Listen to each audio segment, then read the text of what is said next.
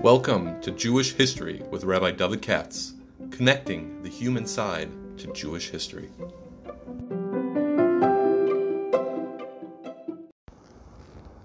For sponsorship opportunities or to support this podcast, please visit our donate page at www.support.rabbidavidkatz.com.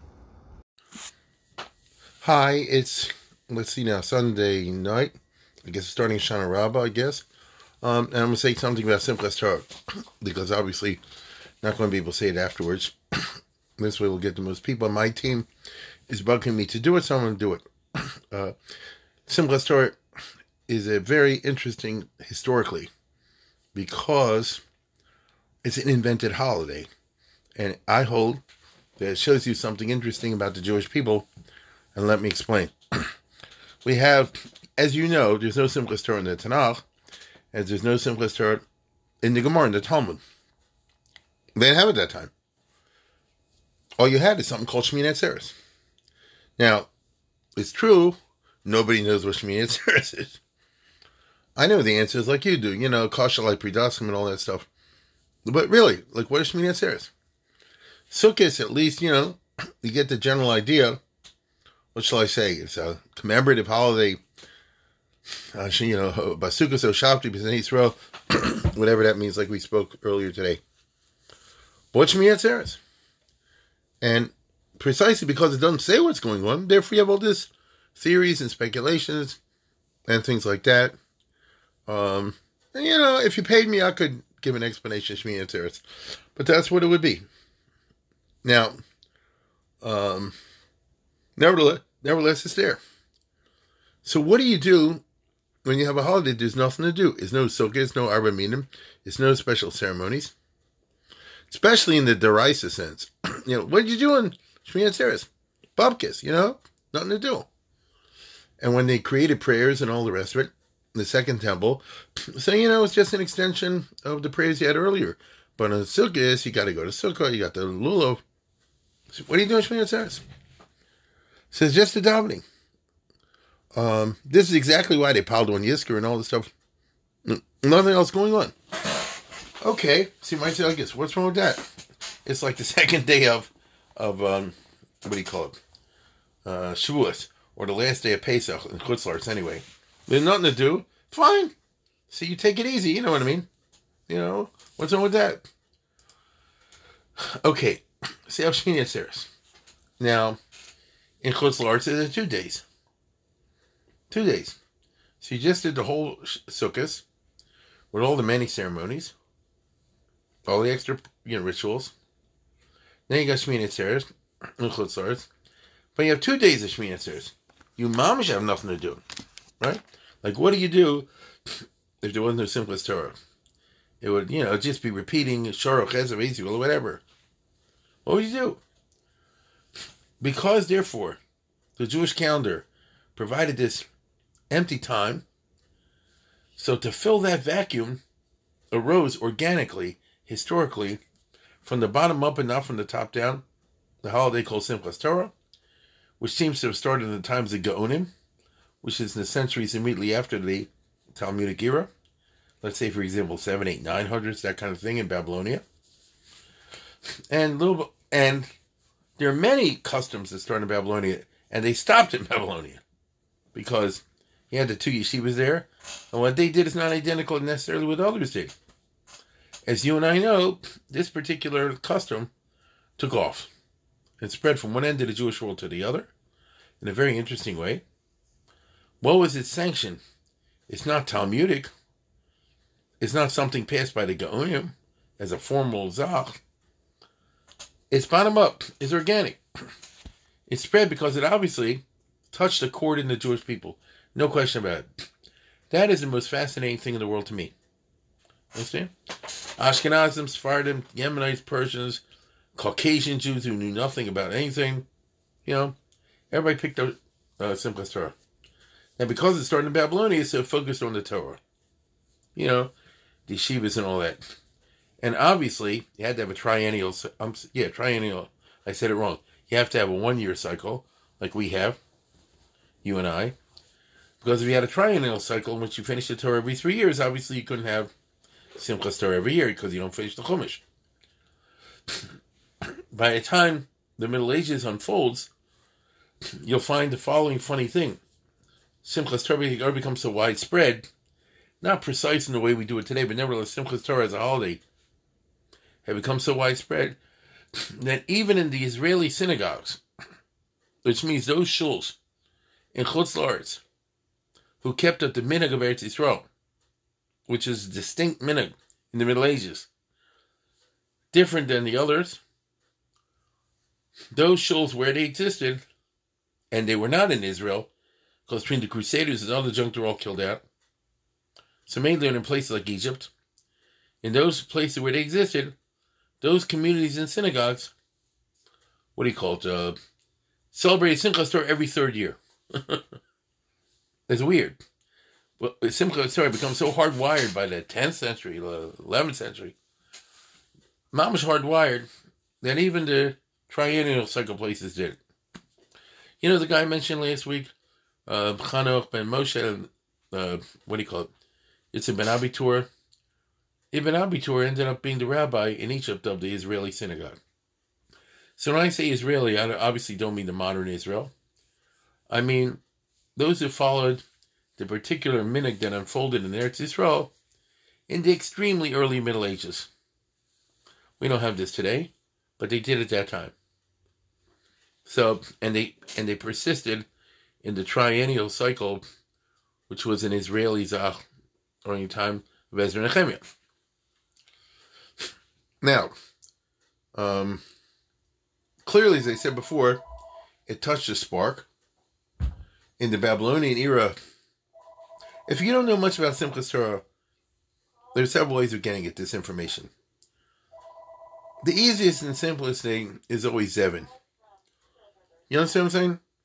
Get the moment to halacha, and even though he's focusing on the halacha side, but he touches on the historical side to some degree. And you'll see Rav Hai Gaon already is dealing with certain questions associated with the Hakavos, like if they compose I'm going by memory here, if they compose a turban for the Sefer Torah, in that part of the world, the turban was considered very chashuv. And you make a turban for the Sefer Torah, like we would make a crown, and it was made of ladies' garments or something. All the women would contribute a handkerchief or a scarf or something like that. And by them, that was considered a pious act. Question then becomes, once if this holiday's over, does everybody take their stuff back? Or does it become kadosh because you use it for a Sefer Torah and you can't reduce the kedusha? All of which means that already in time of Hai Gaon, who died in the early 1000s, it's already a hardwired minhag that people know about. It is one of those folk customs which every once in a while rises and becomes widespread and forces the halakhic authorities to adjust to it, not the other way around. We like to think, especially in the Haredi world today, that the post can control everything. If they tell you eat this, you eat it. If they tell you can't eat anymore. Happens all the time. There's some food product everybody's into, all of a sudden, here, they pull the extra. Or they'll tell you something else. You're not allowed to do it. Now, I don't say everybody listens, but, they put the marker out there.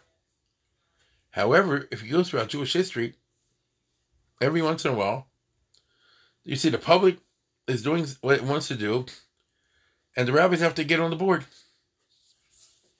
The trouble with Reform and Conservative is they try to make us a lachatchila. And even Avi Weiss. Try to make a lachatchila that's the mahalach to go in. If that's it, then it becomes a jelly. The halachic system becomes a jelly and then folds apart. But if it happens every once in a while, rarely, that's no big deal. At least in integrity system, as we've seen. And at the very beginning of conservative Judaism, those guys knew it, and they said it, but they couldn't control it. Because once you give in principle, I don't want to go into all that. The bottom line is they didn't have fundamentalism, but the point of the matter is that Simchas Torah is an example. Because technically speaking, you shouldn't go dancing on Yantiv, but Simchas Torah took off. Not exactly 100% the way it unfolded later with Hakafos. Nevertheless, you had some kind of dancing already early on. And even though it's his name, Betapkin and Vesapkin, Merakta, and all the rest of it, there's a Simchas Torah is different. Shiny. It's different. Either you took the approach that you try to find a legal argument that Metapkim, Mesap, Meraktim refers to a special kind of dancing. And, that we don't do. Yeshiva guys cannot dance. White men cannot dance. To do it in Metapkim, Mesap, Meraktim in a rhythmic way. I'm not sure if that's true of all the communities. It was at that time. Or else you simply say, listen, the heck with it. Simchas Torah, Simchas Torah. It's an interesting thing that we see in our time, that, you waive a lot of problems, a lot of potential problems because you say it's a covenant Torah. And that's the Iker point. The holiday emerged clearly as a holiday, and again, from the bottom up, from the masses, as a covenant Torah and an Avos Torah, which is interesting. Simchas Torah is a time, and always has been, when a certain class of people who are not necessarily the biggest scholars at all emerge and want to say like this, but I have Avos Torah also. I don't say I know Baba Kama by heart, but I have Avos Torah also. And there are many stories and tales, and you can read in Zev and others, Hasidic and otherwise, where this point is made.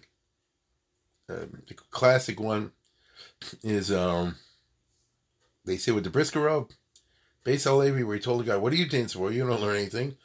And the guy said something along the lines, and if my brother gets married, I don't go and dance at his wedding. In other words, it's a folk mass assertion of what I talked about the other day, that there's a Klal Yisrael, and just because you guys do the learning doesn't mean that we're not part of it either. We're actually associating ourselves with the learning that others do, because we got to work. We don't have the head for it. We have the patience for it. We have family responsibilities, other things. We can't do all this stuff. But we identify with it. And we show that we identify with it. At least once a year, we have National Torah Day. And we are singing and happy and dancing and this and that, the other, to show that we identify with it. Which is of gigantic importance. It's of gigantic importance in the classic Klal Yisrael model. Because the very nature of the Klal Yisrael model is there are always going to be a few people on the extreme right, the Hasidim as they call them, and they're doing lifnim ashuras adin and that sort of thing. The others, even all the way to the other extreme, on the extreme left, who may be violating the mitzvahs, they say, we're doing the wrong thing. We acknowledge you guys are doing the right thing. And that itself is of gigantic importance spiritually. And Simchas Torah, that's what you have. I'm not saying non-observant or doing this, but I'm saying even the people who don't learn, or learn a lot, or don't learn enough, or whatever. This is certainly true throughout history. Most Jews were not learned. Remember, you didn't have day schools. You sure as heck didn't have Beis Yaakovs, right? And so what do people know? The learners was a small group always, but the Hamonam, they say we want a piece of the action also. And we are demonstrating our connectivity to it. And that makes it a remarkable thing, because it's not like a bunch of rabbis got together and invented this. It's the opposite. If it went up to the rabbis, they would say, Simchas Torah, rejoicing in Torah should only be for those who make a siyum hashas, a siyum on a Gemara, the cognoscenti, those who know what's going on over here. The Hamonam, the masses are asses, they don't really count. Like the Rambam says, you need somebody to be a balagola, need somebody, to make a minion, but they don't really count. The attitude of the rabbis was a very condescending one. The attitude out of which Simchas Torah emerges is the reverse of condescension. So I want you to understand that Simchas Torah has always been an expression of a certain type of conservative social revolution. It's a conservative revolution. It doesn't seem to overturn the hierarchy, but it does seem to, shall we say, expand it and give the lower orders in it a feeling of connectedness with the higher. It's remarkable in that regard. I don't know enough about the other religions, if there are similar things. This is such an unusually interesting Jewish one. So if you want to understand the ABCs of Simchas Torah, you check out 7. Moed Melech on it. But if you want to understand it much, much better, you get the famous book, I think from the 1950s, Moser Rav Kook. That's the history of Simchas Torah by Avraham Ya'ari. It's such a good book. It's such a classic. And they always reprint it and sell it every year. So I'm sure it's in your stores now. I don't get a penny out of this. I see he published it originally in 1964. Avraham Ya'ari was, in the Hebrew library. He's one of these book knowledgeable people. They knew a Welt. And you might say that this is a folkloristic, historical study, together with a kind of halachic one, in which he covers every single aspect of the history of Simchas Torah and the various customs that popped up over there. And you truly see a magnificent panorama of Jewish communities and different Jewish centuries and different cultures and what they have in common and what they do not. Okay? Now, the original Simchas Torah was much less organized. Eventually they created a piyutim for it, and eventually developed into a certain way of taking out the Sefer Torahs off from the ark, which you never do during the year. And that itself in some places was the Simchas Torah. Just to take a bunch of people and take all the Sefer Torah out and sing a song or two, a tehillim or two, doesn't only give the Simchas Torah. If it's in your little community, and that's considered a big deal, and all the women will come to shul and all the kids will come to shul, and when they just take out the Torahs, that's all they're doing. And let's say they sing, the David Mizrah or something like that, whatever. They sing a song or two, and that's considered a big deal. And if the kids come, somebody will give them a candy, whatever the candy was in those centuries. Das Alain is the grace is out. You see? That alone will be a big deal. It'll be thrilling. We would consider it boring, but they consider it thrilling. But it didn't take too long before, or in the High Middle Ages, you have the dancing. Especially, we have these wonderful descriptions of dancing around bonfires and all this other junk. In Germany, of all places, the Rhineland, early on. And then you see, so basically, what's happening is they're copying from the Christians a kind of carnivalistic thing, but in a very much more clean and safe way. There's no carrying on in stupid ways or anything like that. It's having fun, but in a very lofty way, celebrating the Torah in some sense. What does it mean to jump over bonfires? That's how they got their kicks in Germany in the 1100s. Big deal. There's wonderful articles in Ya'ari's book and in my favorite historian, Simcha Asaf, I haven't seen it in a while, about the different customs, especially I remember the women in Germany in the 11 to 1200s. That's a long time ago. And what they're doing, carrying on in Simchas Torah. And the women had, there was a men's zone in the synagogue. This was what they call a Weibische Shul, a separate room for the women with a certain connection between, usually not big. Davening, like Hasidic maybe. Not a balcony, others. And in the women's area, they ran their own auction and their own stuff. And they're not auctioning off aliyahs. They auction off the right to clean the shul, to sweep the floor. This hustle we don't have in America, right? To sweep the floor, you hire somebody. You get a hold of somebody, a worker, and you pay them. They do a good job. Who would think like this? A rich lady. This is Ashkenaz of once upon a time. That's why I told you Simchas Torah is so interesting. Ashkenaz once upon a time. A rich lady will compete for the right that she should get her hands and knees and scrub the floor of the shul. Because of Makom Kadosh. It's a Migdash Ma'at. I'll tell you, it's inconceivable in America. This was considered piety on our Ashkenazic ancestors of 1,000 years ago. Okay? So there's so many little different things. Eventually, they got the idea, not just take the Torah out, but march around with it. Sooner or later, they came up with 7 times. Some places 2, some 3, eventually 7.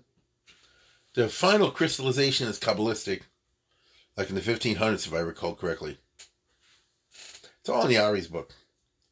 And I believe it was under the influence of the Arizal, and after the Arizal, and that sort of thing. And you can already see from a Kabbalistic point of view, it's like spheros, get it? You're going round and round. And of course it partakes of the Hoshaina ceremony, But it didn't exist in the Gemara. That's my point. So, in other places, the women developed other customs. It's a fascinating. One problem you always have is what they call Simcha Yisera. Things get out of hand. Carrying on too much. In America, unfortunately, it's connected with alcoholism and the drugs and stuff. I live in Baltimore. I'm sure it's in other cities. I've been in many Vada Rabban meetings over the years. It was the cops or the hospitals to say, oh, we know it's that time of the year. We're going to see a bunch of kids in the emergency room. Now, these are kids who don't know how to do Simcha. And so the gangs run around. And they think it's cool to get drunk in one place and do drugs in another, who knows what. But that was generally not the way it was in Jewish history. Instead, you did have some drunkenness. They talk about that. But instead, usually have to do with fire because they didn't have electricity. And Simcha Torah is at night. And therefore, you're talking about torches. And sooner or later, they developed the idea of marching around with torches, which is a Muslim and a Christian thing too. And you're talking about a small synagogue marching around with torches. Therefore, you're talking about a fire department situation. Right? You're going to make a fire. That's just how it is. And you add in, so there are a lot of shilohs connected with that. Plus, you also add in the fact that in Eastern Europe in the 15, 16, 1700s, the synagogues were often built as emergency shelter for the Jewish community in case of a pogrom. Right? What if the local Cossacks would ever go nuts? Till the Polish army arrives to save you, if they come, they got to run to the shul, which usually was built pretty stoutly. And it was not only a synagogue. I don't know if you've ever been to Eastern Europe. They ever see the remnants of the old shuls. Aren't too many left. I got to see the one in Slonim, which I think was in rotten shape, falling apart. And the group I was with actually snuck in better than me. Too old to do all that stuff. But the part I saw was like amazing. It's like Sistine Chapel, fancy fancy with paintings on the roof and all this stuff. And it was once upon a time stout. And it was meant to hold out against an attack. Consequently, in every synagogue, among other things, you had gunpowder. And an arsenal. It was a time I would say this, and they'd say, I don't believe it. Today in America and the rest of the world, we're holding by this at this moment. Is that true or not? I don't know where you're living, but where I live, people come to shul with guns. Some do. And I'm sure shuls have security plans. It's all this kind of junk.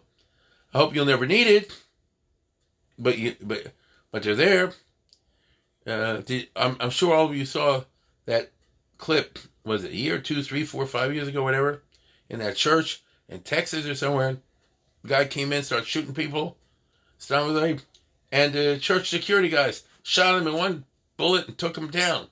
The mamzer. Took him down in 1 minute, 1 second.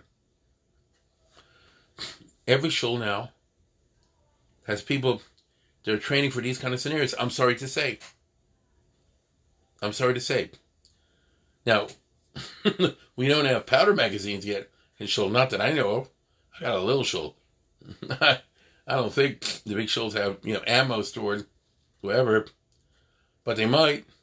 In Poland, Eastern Europe, the Kingdom of Poland, Slovenia, you have shuls with gunpowder magazines. And it's just a matter of time for the local kids, mischievous kids, say, every time, Ad Khan Hakova base, boom! They set off a bomb, meaning they light a little bit of gunpowder. It goes kablooey. Not enough to hurt anybody, but enough to make boo. And, after old people, she'll get a heart attack right then and there. It's whole Shiloh, can you do it? Zevin has this, I think. And so does Yari. Believe it or not, there were some poskim who said, all right, like this. You go to countries like Italy, where the musical tradition is so pronounced. And they would have in some places, especially in the area of Venice, meaning the Republic of Venice, which is the Venetian province in northeastern Italy, and the whole coastline of what you call today Serbia, Yugoslavia, and so forth, and Crete and Cyprus. And there I remember they used to hire bands, Geisha bands, to perform in the shul on Simchas Torah, which is unheard of in America, or for the following reason.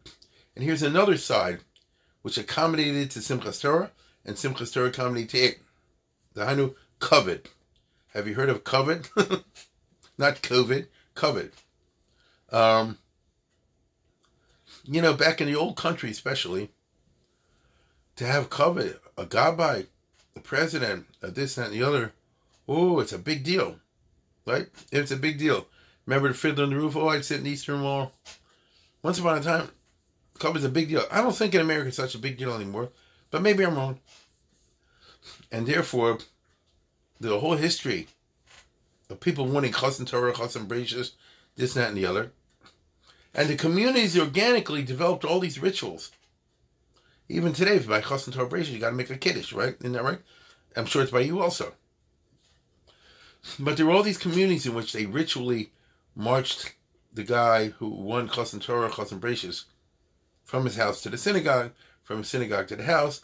They made a whole parade out of it, like Queen for a day, And the wife gets accompanied by the women, and they make a whole big shmigil. And you have a band. They have a band.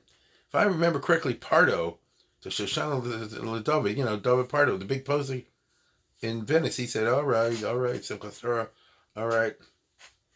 It's interesting. You see, they're bending the rules, accommodating. That's what makes Simchas Torah so fascinating. Kavod sometimes gets totally out of hand. There's a Marik, I think, if I remember correctly, where, they wanted a Kohen to leave the shul so they could bid up higher for Simchas Torah, the Aliyahs. The Kohen wouldn't leave. And I remember the end, it was a mantua. Eventually, the mamish called the cops, the Duke's police. In other words, some guy said, get out of here. He said, I'm a Kohen, I don't have to leave. They say, you're costing your shul money. You go to the devil, you go to the devil. Fist fights break out. This is how they got into Simchas Torah with the police there. You can't make this stuff up. Then you have all different other communities. I remember parades with the children, because they always try to come up with something for the children, which is great.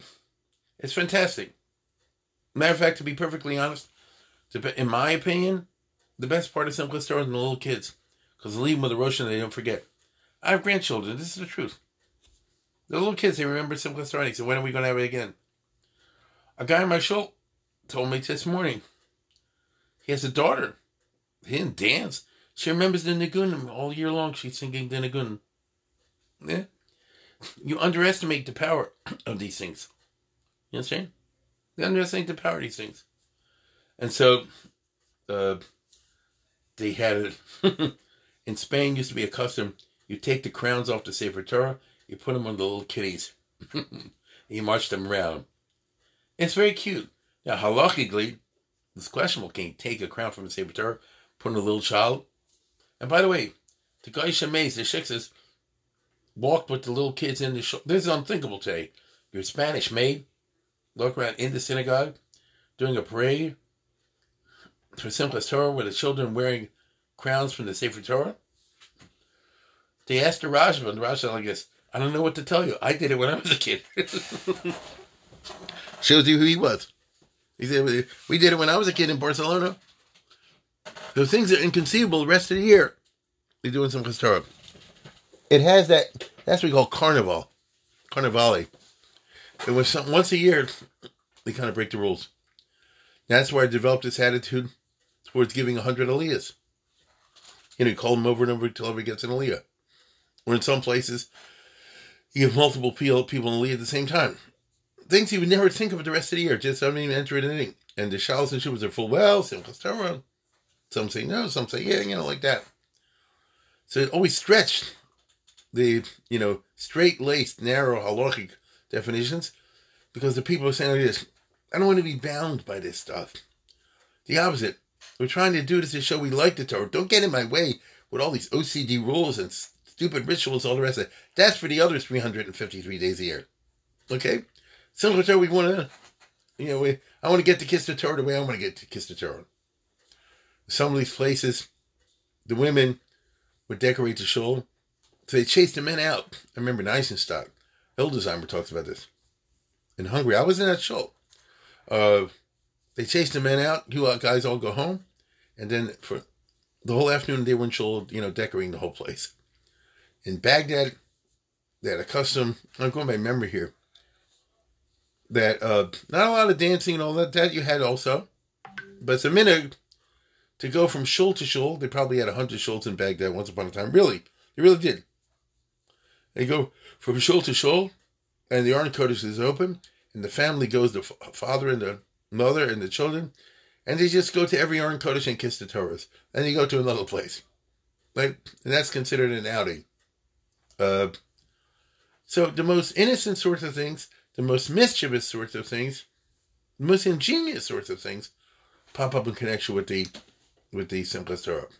Obviously, after the Arizal, when it took the form of 7 HaKavos with the dancing, I think that became pretty much hardwired. That's what I think. Became pretty much hardwired. And that became common around the world, I think. Now, I know not everybody's 7, but usually, that's the way it is. And daytime, different customs. But the Tzura, somewhat, came our way. What's funny is, it spread to Eretz Yisrael, where there really is not supposed to be a Simchas Torah, in the sense that there's only one day of the Shmini Atzeres. I never was in Israel on such an occasion. I can just imagine what it is. It must be nuts. You live in Israel. You got your regular davening. You got your Yizkor. In some years, you got your Koheles. And then you got HaKavos. Right? I mean, that's a long day. That's a long davening. And, since it was a covenant Torah, even if we only gone dance, even the people usually don't. And so, I'll say it again. If you're interested seriously in Simchas Torah, which is a wonderful study, I would strongly advise you, if you can, even if it's only 24 hours away, get a hold of the Ari book and read one chapter. You won't have time to read the whole thing. Let's say, for example, Noshim B'Simchas Torah. Or if you want Shitav HaYilodim B'Simchas Torah, he has about the, the Rajba. Zrikas HaPeres L'Yolim B'Simchas Torah. Throwing candy. When I was a kid, I don't remember throwing candy. In my shul now, that's like a major part of it. These guys, that's their tzach for the whole year. And the kids remember it the whole year. There's an interesting Nachrim Beis HaGenes B'Simchas Torah. Many, many communities had goyim. You have to understand, they have nothing to hide, and when the Jews have a whole thing going on, and by the way, in some of these communities, I know it's not right. I remember the Caucasus, when someone said they shot guns in the air, because that's what the goyim do at their holidays.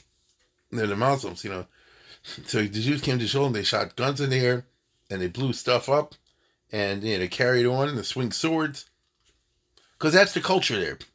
And so the Gentile neighbors would come and participate. Can you imagine? I don't really imagine that. Not in Baltimore. You have Simchas Torah, you have people who are not Jewish participating in the HaKavos and the dancing. That's a very liberal congregation. Kal v'chomer, not with swords, not with guns. When it comes to Simchas Torah, there's no questions. Are you talking about Persia? Are you talking about Kurdistan? Are you talking about Afghanistan? I'm serious. Morocco, Poland, Germany, and now we're in America. The Simchas Torah takes on the trappings of the local culture. Unfortunately, in America, I think it takes on the culture of the too much drinking and the drugs and all that from the American culture. That's a sad thing, But nevertheless, it's an amazing holiday. And I repeat what I said before. And it's all invented. You can't say God made Simchas Torah for this reason. Chazal made Simchas Torah for that reason. They didn't. The Jewish people wanted to. Every Jewish community in its own way. Right? Every Jewish community in its own way. That's why the Italians do it in the Italian way, and the French did it in the French way. How they're going to... I read a guy... Where did I see this?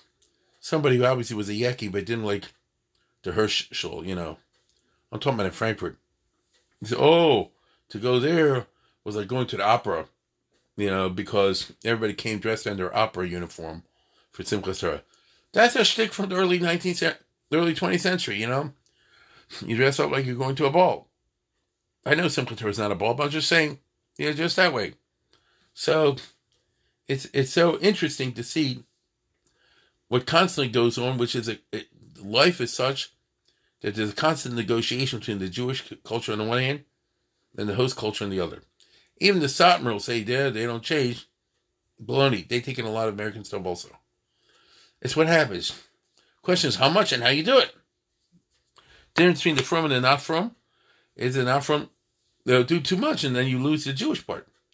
But every Jewish community picks up, some of the parts.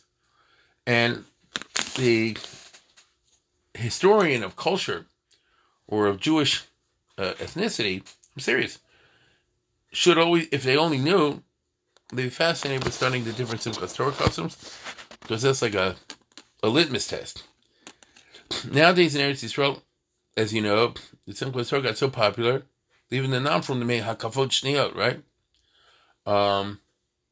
In other words, after Yom Tov is over, meaning after the Shmini Atzeres is over, so by then it's all over, they still have Kavod Shniyot. Why? Because the nom from also wanted to participate. This was something even early in the Zionist era, when they was the height of secularism. They wanted to participate in the Hakavot. Now, to some degree, people like a parade and a party. But to another degree, it's a very Jewish parade and a very Jewish party. The songs you're singing are Jewish songs. There are many non-Jewish songs out there that Israeli secularists, like American secular Jews, can party to. But Simchas Torah is always associated with some kind of Jewish song. Right? At the end of the day, some kind of from a religious song. And so I would go so far as to venture to say that Simchas Torah is a sneaky creation of the Yetzer Tov to underbide the Yetzer Hara. And it's been fairly successful.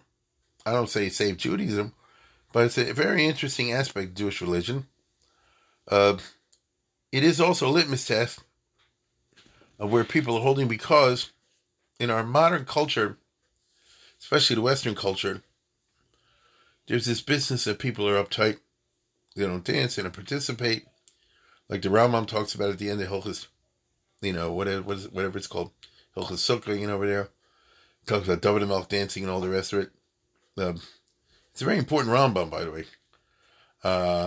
He doesn't say it specifically in context with Simchas Torah, but of course he means it. I'm talking about when David HaMelech goes and dances, because the Rambam says it in connection with the Simchas Beis HaShoeva. You have to understand, for somebody like the Rambam, it's hard for me to see the Rambam getting down and dirty and boogieing, but he did in his way. Because, what's that? Well, hold on for a second. Let me pull it out. It's in, Zmanim here. I'm sure I must have mentioned this before, but who cares? Hilchos Yontel, Hilchos this, that, and the other 1 minute. Hilchos Yontel. It should be about Sukkos. Here you go. Hilchos Sukkah. 1 minute. Hilchos Lulo. Here we go. He's talking about the Simchas Beis HaShoeva.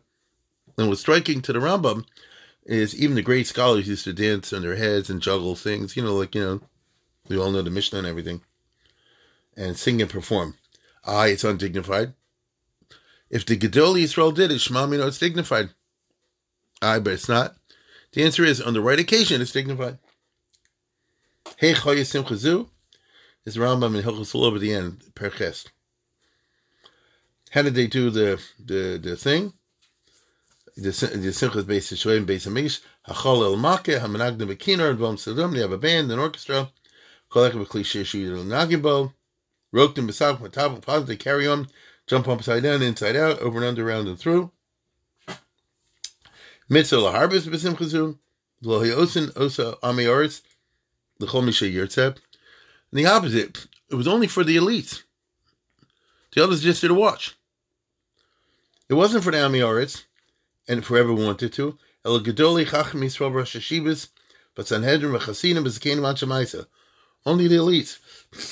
They did the juggling, the handstands, the somersaults, and all that business. Hem Shem Marakdim B'Sakdim Menagdim B'Samchim B'Migish B'Mei Chag HaSukkos. Avol Kol Ha'am, the masses, Ha'anoshim Kolam Boim Liros Lishmo. They're just the audience.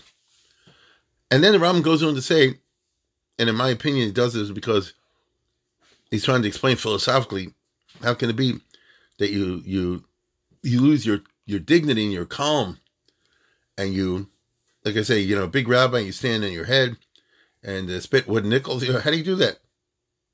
Hasimcha sheyismach adam b'asiyas hamitzvah. The simcha that a person feels, b'asiyas hamitzvah, uva'avas el shetzi b'hem, and theologically, you're not in love with the mitzvah, you're in love with God who commanded the mitzvah. Avoda gedola hi. V'chol ha'manei mi'atzim v'simcha gedol zu. And anyone who holds himself back, like I say, I don't participate in Simchas Torah. It's not who I am. Royally par mimenu deserves to be punished. Shenemar tachas asher lavadatis Hashem l'kecha b'simcha b'tuv levov. Which the Rambam, in his way, he's a master of Peshat, It says the Torah is coming because you didn't do b'simcha b'tuv levov. You weren't in a happy mood. He didn't carry on. V'chol ha'megas daito, anyone who has gasus, means certain arrogance. V'chol covered liyatzim miskabev be'eno v'komas elo. He's miskabev be'eno. He holds himself to be coveted. Chote v'shota. So again, 364 days a year, it's appropriate. Simchat Torah is not appropriate. Or a chasna or something, but I'm just saying Simchat Torah. Or in the ancient times, Simchat Beis Yeshueva. Well, here's a Shlomo Melech b'Yamar. And Shlomo Melech in Mishlei said, Al tisad l'fnei melech. Don't hold yourself to be mahudr when you're standing in presence of the king. Which the Rambam is interpreting to mean, don't say, I don't get down and dirty and dance, if it's a mitzvah to dance. Chol mashvil, that's the opposite. Anybody who lowers himself. Umekel gufa mekom selo. Interesting words. Umekel gufa, and he makes his body kal, light, not serious. Say boogies, any woogies and schmoogies and truggies, he's carrying going like a dancer, getting down. Who hagodol hamachubed ha'ovid mi'ava. Because that person realizes that on this occasion, again, Simchas Beis Yeshuva once upon a time, Simchas Torah or something like that another time, that is the Ovid mi'ava. He's the Gadol Mechubed because he understands the right time and the right place. And that's this is the Rambam's interpretation of the famous diss that David gave back to Michal when she dissed him, and she said, "You're undignified." He said to her, "Unikalosi od mizos, I'll get more kal than this. No, you think I was boogieing now? I'm gonna do it more. But you see, shuffle beina, I'll get down even more." And he was right, according to the Rambam. Veina gedula v'kavod el l'smoch l'mnei Hashem. The opposite. The real covet is on the appropriate occasion, like I say, one day a year. L'smoch l'mnei Hashem shenemer hamelch david mefazez u'mekarkel l'mnei Hashem. David was carrying on and boogieing and twisting and schmisting and plisting all over the place, right? Like at a disco or something like that. Now, he's throwing him out. But he knew on this occasion, by him, was when they brought the Aron to Yerushalayim. It's the right thing to do. So again, Simchas Torah is a litmus test in this way as well. Obviously not for people that are sick, but regular. Anyway, I've spoken long enough on this subject. And I can't do justice to it in a podcast because it's such a wide and interesting subject from a historical perspective.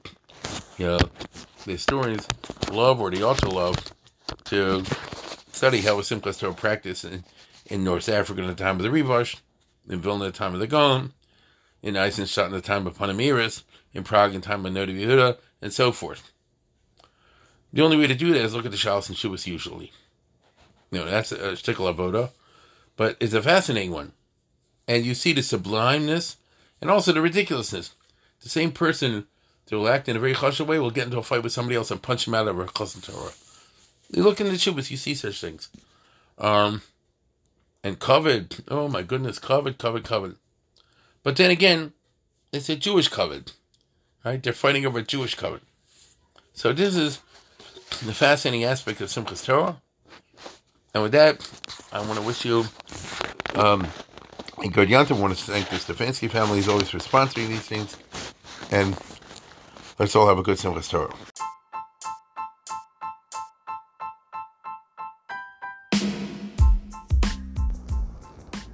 For sponsorship opportunities or to support this podcast, please visit our donate page at www.support.rabbidavidkatz.com.